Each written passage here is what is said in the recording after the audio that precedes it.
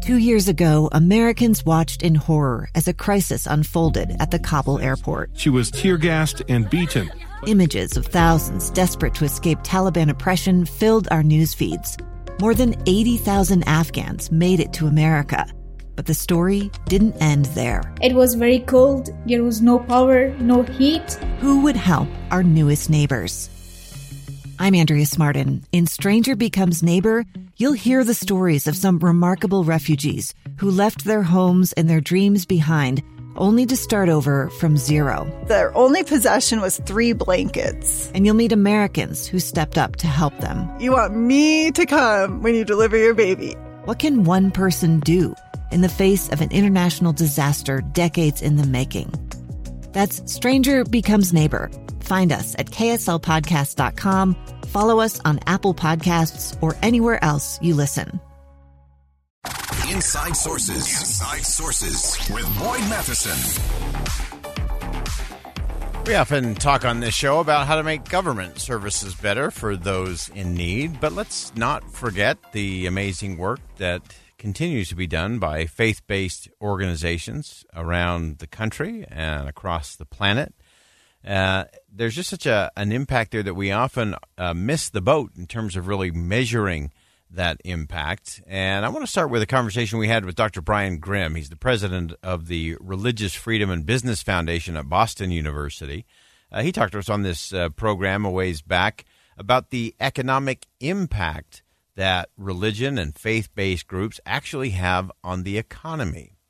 A few years ago, we did a study estimating the contribution of faith to our society, religion to our society, and we estimated it at every year $1.2 trillion every year, and that's bigger than these big companies' annual revenues combined, many of them combined. And that falls into 3 categories. One, what happens at the local congregation, whether it's whatever your faith is, whether it's a local ward or a stake, diocese, all of that is economic activity, building buildings, hiring people, providing seminars, training. All of that contributes to our economy. The second are faith-based institutions like BYU or Catholic University. These are faith-based initiatives that add to our economy. And then faith-inspired or faith-related business. So Walmart is a new entry into this field of having faith-based employee groups. But Walmart has a very long religious history coming out of evangelical Arkansas, and the faith was part and parcel of what helped that company get up off the ground to become one of the world's premier companies and our largest employer in the United States. So interesting to look at those impacts. Again, we often talk about that in the context of social capital and what happens when civil society comes together, and whether that's through a faith-based group or a volunteer organization of some sort. It is where so many important things happen in our communities. And it's interesting, the Social Capital Project, which was done out of the Joint Economic Committee in the Congress, said this. They noted that religious membership is strongly correlated with not just volunteering, but voting, jury service, community projects, talking with neighbors, giving to charity. Really interesting in a number of surveys. We have seen that only about 1/3 of adults who did volunteer for a religious group also volunteered for a secular one. So it's an interesting tag team that the frequent churchgoers were more likely than any other Americans to engage in 9 specific pro-social capital or altruistic behaviors, and that those that were engaged in their faith were also more trusting of other people. We've been talking a lot about trust, and so it's really interesting. You look at that economic impact over that kind of halo effect in terms of what Brian Grimm was talking about in terms of the impact that actually has. And really interesting, on a day like today, the Church of Jesus Christ of Latter-day Saints put out their 2021 annual report and noted over 3,900 humanitarian projects in 188 different countries. And it's a wide swath from helping refugees, to clean water projects, self-reliance courses, disaster relief. Over 3,900 different humanitarian projects, and that outreach included over $906 million from the church and over 6.8 million hours of volunteer work. Think about that. 6.8 million hours of volunteer work is significant. The First Presidency of the Church of Jesus Christ of Latter-day Saints put out a statement with the annual report that said, as members of the Church of Jesus Christ of Latter-day Saints, we commit to living the two great commandments, to love God and to love neighbor. The First Presidency, as I noted, wrote the introduction to the report. They penned, as a church, we are blessed to have the ability, global connections, and resources to follow his admonition. We're grateful for the selfless and faithful offerings of church members and friends who make this possible, and we invite all to join in being anxiously engaged in a good cause as we continue to strengthen one another through service.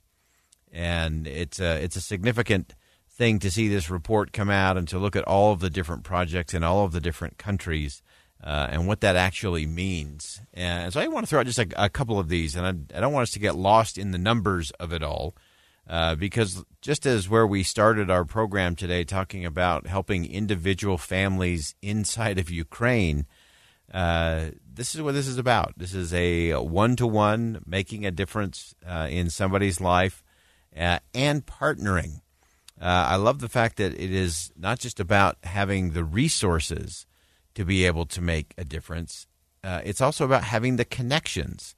And especially in today's world, connections, not transactions, connections happen because of relationships. And so I think it's important to note in this report, this 2021 annual report of the humanitarian work of the Church of Jesus Christ of Latter-day Saints, that they focused on the fact that they have the ability, so they have the resources, but they have the global connections to make it all work and make it all go. And that's the hard work and heavy lifting of really making a difference, a sustainable difference over time. Part of the report talks about some of those partners and some of those connections that have become so important. And I can tell you that all of these are driven by personal relationships. And whether it's Catholic Relief Services or Concern Worldwide, Helen Keller International, Jesuit Refugee Services, Shelter Box, of course you have UNICEF, Water for People, WaterAid, Charity Vision, Lions Club International, and the list goes on. But those are not just names and acronyms. Those are relationships that have been built. And it's one of the reasons why I believe the Church of Jesus Christ was able to very rapidly make a difference for those fleeing Ukraine, those women and children in particular, mothers and children who were in desperate need. And the church was there because they had the ability, they had the willpower, and they had the connections to be able to do things locally and to be positioned there in order to actually make that happen. Really interesting. Some of the other statistics I'll share very quickly. 1.7 million people helped through clean water and sanitation projects. Over 600,000 students were served through education initiatives. 135 mobility projects in 57 countries. 104 food security projects worldwide. And all of those things are just extraordinary. And then you look at the emergency response. 1 billion vaccine doses were distributed, 80 million pounds of food, over 105,000 individual donors at church-sponsored blood drives. And the list goes on. 585 COVID-19 projects in 76 countries. So all of these are showing how you make a difference. And not everybody can be everywhere, and not everybody can do everything, but everybody can do something. And when we do that, that's actually how we do make a difference. 2 years ago, Americans watched in horror as a crisis unfolded at the Kabul airport. There's desperation and anguish. More than 80,000 Afghans have since arrived in America, but this story is still unfolding. I'm Andrea Smartin. In my new podcast, Stranger Becomes Neighbor, we'll find out what happens to these new arrivals in our communities. Who would help our newest neighbors? Follow us at kslpodcast.com, Apple Podcasts, or anywhere else you listen.